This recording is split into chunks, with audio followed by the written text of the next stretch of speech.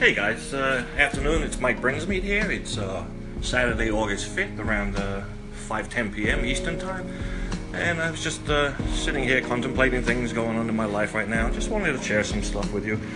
The other day, I was sitting in my backyard and was kind of like having a pity party for myself because there are times when things in this life, just seem to overwhelm us, and within our own limited resources, we just get to a point where we just don't know what to do.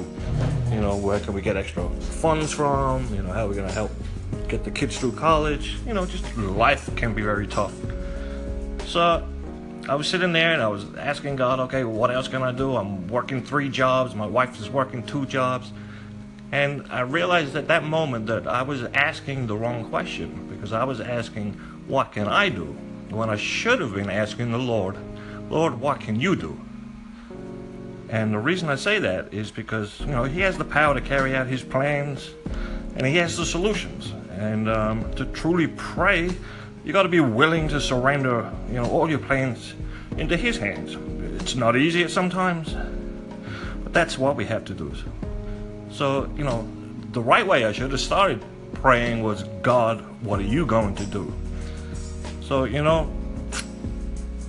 it's just, He's the creator of the universe, and I'm His child. And I just wanted to share that it's okay to ask for His help.